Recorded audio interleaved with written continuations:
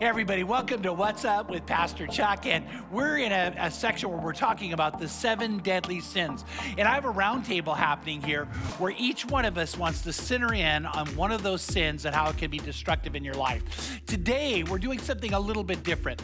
While most of us here are saying that this is our deadly sin, the reality is we invited Diana to come, not because this is her deadly sin, but because the majority of work she does has to do with the destructive nature of this sin. We're in a world today, not just in the United States, but in a world today who by its very culture is very, very sexually driven. By the way, but not healthy sexually driven. The Bible talks about how sex can be amazingly a gift from God between a husband and a wife. And by the way, for single people to be motivated to get a husband or wife. It also can become very, very destructive. And Satan knows how to feed that. And we're in a world today that I think is on steroids feeding that.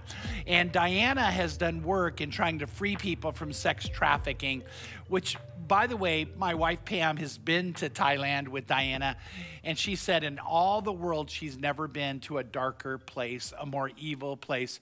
So Diana, while this isn't necessarily your number one thing, talk about the destructive things you've seen happen because of it. I mean, I've truly seen lust rip apart people's lives, families, men, women, children. It is completely destructive. And what I've seen is that lust always comes from a deeper rooted problem. It's never just something that I'm lusting and now I'm gonna go out and buy a bunch of prostitutes. It always stems from something else. And from what I've seen is it's always come from unresolved sin or unresolved trauma in a man's life from earlier. Women do deal with it as well. Women absolutely deal with it. And it comes from something that's much deeper, from something that happened when they were really young. And I have actually sat in brothels with men in their 50s, 60s, and 70s, sat with them, and they have just sat there pouring their complete hearts out, telling me I was sexually abused when I was 5 years old by my uncle. I was beaten so badly when I was a kid by my dad. I'm like, just so many things. And that it honestly made me have sympathy for them. And that's not something that a lot of people want to have for people who are going into red light districts, purposely going to pay for sex. That's not something that you want to have. You don't want to have sympathy for these people. But the second you know someone's story, the second you know what they've been through, is the moment that you have compassion for them. And I really did have so much compassion because I myself came from a relationship where my ex-husband was wildly addicted to pornography. And I honestly, truly still feel like it affects me today. We're in therapy now. Okay, for therapy. I really still feel like it affects me till today. And it's a difficult thing to have to, I've been divorced now for 11 years from someone who was very, very addicted to something that, his sin of that caused me so much trauma. He objectified you. Completely. Yeah. Oh, yes, absolutely. He didn't love you, he objectified you. Yeah. And unfortunately, when that happens, that's where we're seeing all of the women in music and all of these actresses, they're acting the way they are now as a result of, I'm getting attention from these men, they're objectifying me, so I now want to objectify myself. Wow. It's just a nasty cycle of it all. And in sitting with these men, it honestly made me have sympathy for my ex-husband. And in a way that I never, ever thought that I could. But these men they have a void inside of them. There's a void in their heart that they're trying to fill with stuff you can pay for. I mean, women do that with shopping. Women do that with, men and women both, I feel like, do that with food. And specifically though here, I see men doing that so much with sex. They're turning it into a lustful thing where, as you said in the beginning, sex was meant to be a beautiful, intimate way of connecting with someone. It wasn't meant to be something disgusting as it's turned into, Oh, for sure. And I think one of the things that people don't realize, one reason God actually warns us against allowing ourselves to have a mind filled with lust is we lose the ability for intimacy. Wouldn't that be true? Wow. So true, because it's the opposite. Love is love and is what can I do for you? Mm-hmm. Lust is what can you do for me? Exactly. And it's so dehumanized. What's the word? Humanizing. Humanizing. I got you. For women specifically, because I'm not loving Diana as a person, her heart and her soul. I'm loving her body parts. And Diane wants to be connected on a soul level, and that's what God wants for us. Yes. And that's why lust is so evil, because it moves us away from the actual attribute that God wants is love. And unfortunately, in our society, pornography art has become now the norm for bedrooms. Mm-hmm. Yeah. And it is not. I mean, I educate people all the time that this is not what love is. Wow. I had a man say one time, "I love my wife when she's on her back, and I can't stand her when she's standing." Oh gosh. Oh, I know. And I said, "No, you don't love your wife. Period." Period. Yeah.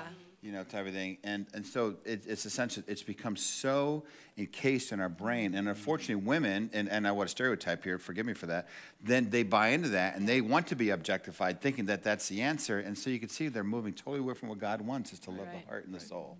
Oh, yeah. Which instills just that crazy cycle, right? Because the Totally. woman thinks that that's what how they're going to receive value, and the guy thinks that, oh, well, this is working then, and this just, it continues. And you talked about God's design for it. It's all scientific. Like the Bible backs this, because it talks about, you talk about like oxytocin, like it's that drug that is released in your body. It releases, I think it's a hormone. I'm not going to pretend to be a scientist, but I've done a little bit of research on it. But your soul becomes now sticky to the thing that you look at as this is what love is supposed to be. And where lust creeps in, the Bible talks about that if you commit lust in your heart, like you've done that. Like if you look at a woman lustfully, you've committed it in your heart. Like you're already there. And so you're already building that connection that God knew from the very beginning. And science wasn't what it was back when, when Jesus was teaching this and all of this was being talked about. Nobody knew all of that. Science is now it's putting its stamp of approval on what the Bible talks about and what Jesus talks about and the dangers of making sure that you're doing that. And I always remember being in high school and, every guy, you said this joke earlier, 99% of guys struggle with lust, and the 1% that say they don't, they're liars. And, you think about going through some of that when I was in high school, and I'll never forget somebody telling me this. It was one of my small group leaders. They said, you think about living a lifetime of not lusting for an entire lifetime. You think that feels impossible. Yeah. Like I could never do that. You think about the thing that you struggle with, and he said, you don't need to worry about a lifetime. You just need to worry about today. Yes. Right, Just go win today. Right. And you think about how on a microcosm, that's so much easier than thinking, well, gosh, I'm 37, and if I live a normal life, I've got another 40 plus years, and how much it's going to be difficult. But if you just look at it as just win today, it's such a battle, and it makes it a little bit easier when you think about it in those kinds of terms. And that's actually something that I talk to because when I went to Thailand originally, it was to reach the women. It was to reach women who were forced to sell themselves to be able to provide for their families. And but in the process, when we went in and started meeting all these men and recognizing all of these things that they're struggling with and things, and it's just a whole unhealthy cycle for both people. And just to be able to be there and sit with them and talk with them, again, for them it's night to night. It's night to night. And I remember one time I was sitting with this man. He was from Norway, and he really nice guy, really nice looking guy, mid-30s, right? And I was in there with Kaylee and with a few other girls from a training program that we were doing to help people recognize their gifts in fighting against trafficking. So we were sitting all together, and we were having a great time with these girls. And I noticed this guy, and he had like 4 girls in his booth with him. And I'm like, what the heck? And he was a nice looking guy, right, young. I go and I was like, hey, what are you doing here? And this is the funniest. I was actually wearing a disabilities camp t-shirt from Crossroads. It was, and so I definitely did not fit in there. And so I sit in there and I was like, hi, what are you doing here? And he was like, what are you doing here? And I was like, well, let me just tell you. And I told him why we were there. And he was like, that is amazing. And he goes on and on about, that's an awesome thing that you're doing. And I was like, great. So basically what I'm trying to say is we're stopping these women from going home with men like you. Yeah. Right. Yeah. And it was a great conversation. And he's like, come on, they want to be here. And I was like, look over there at those. Lie. It is the lie, That's yes. the lie. Because I said, now look at those girls over there that are sitting off in the corner. Do you see any of those girls smiling? No. Now wait till a man walks over to them and then watch. Ooh, all of a sudden they turn it on because they're working. They're not actually attracted to you at all. And so we start just getting into this whole thing. And then I said, he was a businessman. He flew in to Bangkok. regularly for business. And then he always makes a trip to my city, to Pattaya, to visit these girls. And I said, it's like you're having this like weird relationship where you're coming back and visiting the same girls. Why don't you just have a girlfriend at home? And he was like, I don't have time for that. But I was like, but you make time. You're from Norway. You make time to fly to Thailand to come see these girls. Like, what's the difference here? It's just a different kind of commitment. And I said, do you feel like this is worth it, but having a girlfriend or a wife at home who loves you is not worth it? Maybe are you not worth that? And so, I mean, we got into this whole thing. And then finally at the very end of it, he's like, well, I'm gonna go now. I don't think I need to be here anymore. And I was like, good, I'm really glad. And I gave him a hug. And he left. And that, I'm telling you, those situations have happened so many times because where men, I feel like, are filling the voids in their heart with lust, they really want companionship. Yeah. They really want connection. I mean, they really want all those things. They crave it, they desire it, but they're, again, from what the world is telling them, they're stuck thinking that those voids need to be filled with sex. And that's just not the way it is. It is the big lie. The 1%.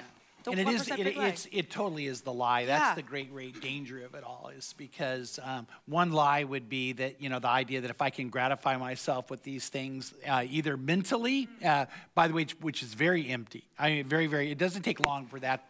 It's you know, like looking at food and not eating it. So what happens after a while is you realize there's nothing there, and it creates that bigger and bigger void. Then it even gets worse if someone starts trying to use the sexual nature to gratify it, because in the end, that's not what gratifies. It's not what they're after, right? Never satiates. Yeah. It's insatiable, and that's why they keep getting worse and worse and worse, or more and more, different or more, or whatever, and it never satiates.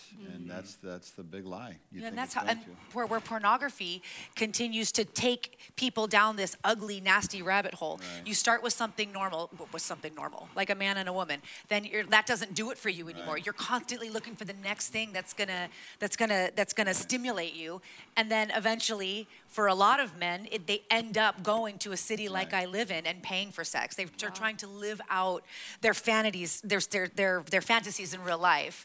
And I mean, and again, then that fuels the sex industry. That fuels sex trafficking. The porn industry fuels sex trafficking in such crazy ways that people don't even realize. But you said yourself too that he's already taking the time to go to the city and to see the same girls. Right. But it's a different amount of work to cultivate the intimacy in an actual relationship versus he's conditioned growing up with pornography and all that for the instant gratification. And so he'll go to the city to get that and spend the time doing that because that's what he's been conditioned for, I'm thinking. Oh, yeah. Yes, no, for sure. Spending the time and the work to cultivate an intimate relationship with someone consistently. With a person, yes, because it does. It takes a different kind of energy. You're absolutely right.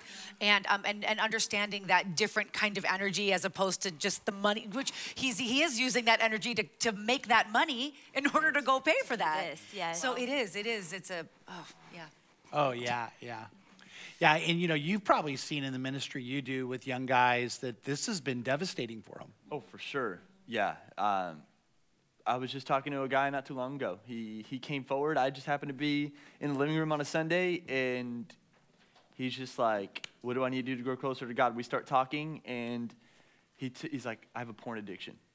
And it's kind of like what you were talking about earlier. I'm like, okay, first off, you can't do it on your own. Yeah. And he's been trying to do it on his own. I'm like, okay, the Holy Spirit needs to come and help you on this journey because it's going to be a journey for you. He's been doing it his entire life. And he would come weekly and be like, I did it this week. I was like, well, it wasn't you. It was you and the Holy Spirit working together. And then he got like 3 days in, and he's like, I failed. I'm like, that's okay. Keep your head up. You're on this journey. And but I think it's those, like what Craig Rochelle said, just taking it day by day. But it's massive, but it's also work. You need to say, hey, I want to overcome this addiction, and I got to put in the work to do that.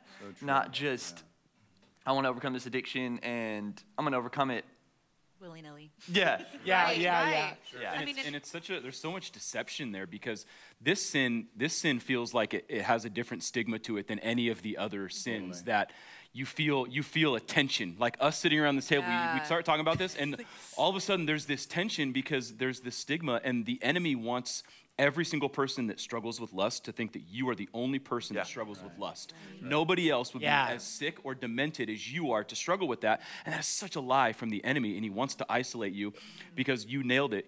you can't fight this alone. Yeah. Like Right. you have to have accountability. Accountability, You have to have people that are going to be willing to hold you accountable. And that, if you don't have that, you will forever deal with that shame and that isolation. Yeah. And that'll forever be a struggle until you're willing to admit, I need help and I need people around me to help me. And help myself. that's actually a good question I actually have for you is talking about the addiction of porn. How does, what it stimulates in your mind is similar to what drugs do. But I feel like, as far as overcoming an addiction to porn, where it's literally just lives in your brain, whereas a drug, you can walk away from a drug. It's very difficult, it's very hard, but like, how do those two correlate? Yeah, very much so, because the brain, you're right, the oxytocin, which is called the cuddle hormone. Yep. The epinephrine and the dopamine that's stimulated, because you literally get a high by looking at pornography and lusting in general. It's a high, and it could be no material there. You could be thinking, and it does it. So it is self-fulfilling, and it does stimulate that way. And you're so right that you cannot do it alone. Yeah. And so what you do is through time of getting away from it, and of course, sin is what happens when the heart is not satisfied with God. We find satisfaction in God, and we invite the Holy Spirit, and we fall in love with the Holy Spirit. We move ourselves away from it, but it is a day-to-day. Yeah. It's not, like, it's today. Right now, I would honor every woman at this table. I would have go home, and I would have not lust after my wife even. Let's get really personal. As far as I would have loved my wife, not lust after her. And so there's a sense which it's a mindset that God gives us to be able to, as being filled with the Holy Spirit, to see someone for who they are, the beauty of what God wants us to see. This is someone I love. And lust is so evil because it takes us at the opposite, and it makes it all about me and how I'm going to feel. So we literally are dying to ourselves with lust and saying it's not about me anymore. It's about me honoring what God wants me to honor and honoring that person. And so it is that process, because you are, and it is difficult because it's the secret sin. Because I could be sitting right here now and lusting, right? Yeah. No one would know it, And I also think I want to add this, like we're talking about, a lot of people deal with this sin. And like you were saying with that guy, you got to know his story. You got to talk to him. And I think we as believers, when someone opens up to us and they're like, hey, I struggle with lust, instead of being like, oh my goodness, you struggle with lust, it's like, how can we get to know their story and listen to them and come alongside the journey with them, instead of like, that's your thing. You go do that. I'm doing my own thing over here. But I think as followers of Jesus, man, how many people could we get away from that industry if we just get to know their story and we walk alongside them? It's going to take work. But instead of just them keeping it alone in the dark, isolated by themselves, it's like I have accountability. I have somebody that's going to, every time I get on a website, they're going to get notified. Yes. And I'm going to hold them accountable and have maybe an awkward conversation with them. Like, hey, you've been on all these websites. What's going on? Yeah. But there's this conversation that you could have. And it starts, I believe, with getting to know their story, talking to them, and then diving deeper into the root of what it all is. Of course, and like looking at someone physically in that way, like we're sitting in a brothel. Obviously, I know why he's there. You know what I mean? Very clear. Yeah. But again, drinks are good there, right? Yeah, they're great. It's the hot wings. Exactly. Right. So, but no pun intended. Yeah. Oh, man, see. No, my wrath is about to come out. No, but when you're sitting there, you obviously know why they're there. Like this, like I'm there. He knows why I'm there. I'm wearing a church T-shirt, obviously, so they know why I'm there. And I know why he's there. So in that moment, for a moment, it's public. For that moment. Yep. But then again, but to sit down with him, and because I feel like that happens constantly. Like we've seen it in front of abortion clinics where people be like, "You're going to hell. That's it." It's like, what in the world? You think that's going to bring someone back? Right. Yeah. You think that's going to bring someone? Yeah, and it's the same. If I were to sit down with the Bible and be like, "Look what you've done. Look what you're doing. Look how you're exploiting these women." Do you think? Oh my God, I'd probably get kicked out of there. There's no way. And you know what? By sitting down and having that conversation, and it took time, it took a lot of energy, but to sit down and have an hour-long conversation with this guy, and I hugged him goodbye, and he left, and he didn't exploit a woman that night. Wow. That one night, he didn't exploit a woman, and I gave him a lot to think about. Okay, and so, but again, and it does, and it comes, and that was just me for one night. Now imagine someone coming in, like you said, someone coming in with this addiction, someone coming in with this struggle, saying, "I need help and I want help." Those are the kind of people that you get to walk through, and years from now, they get to go walk through that with someone else. Yes. Sure. You know? Which brings us to the end of this, I think, passionate conversation in a good way. But let me say this. One of the other big lies is you can't win this battle. Now, I'm not saying the battle's over, not ever over. By the way, for men and women, we slanted it a little more to men today, but truly women struggle with it too. But the reality is it's winnable. God would not call you to something you could not be successful at.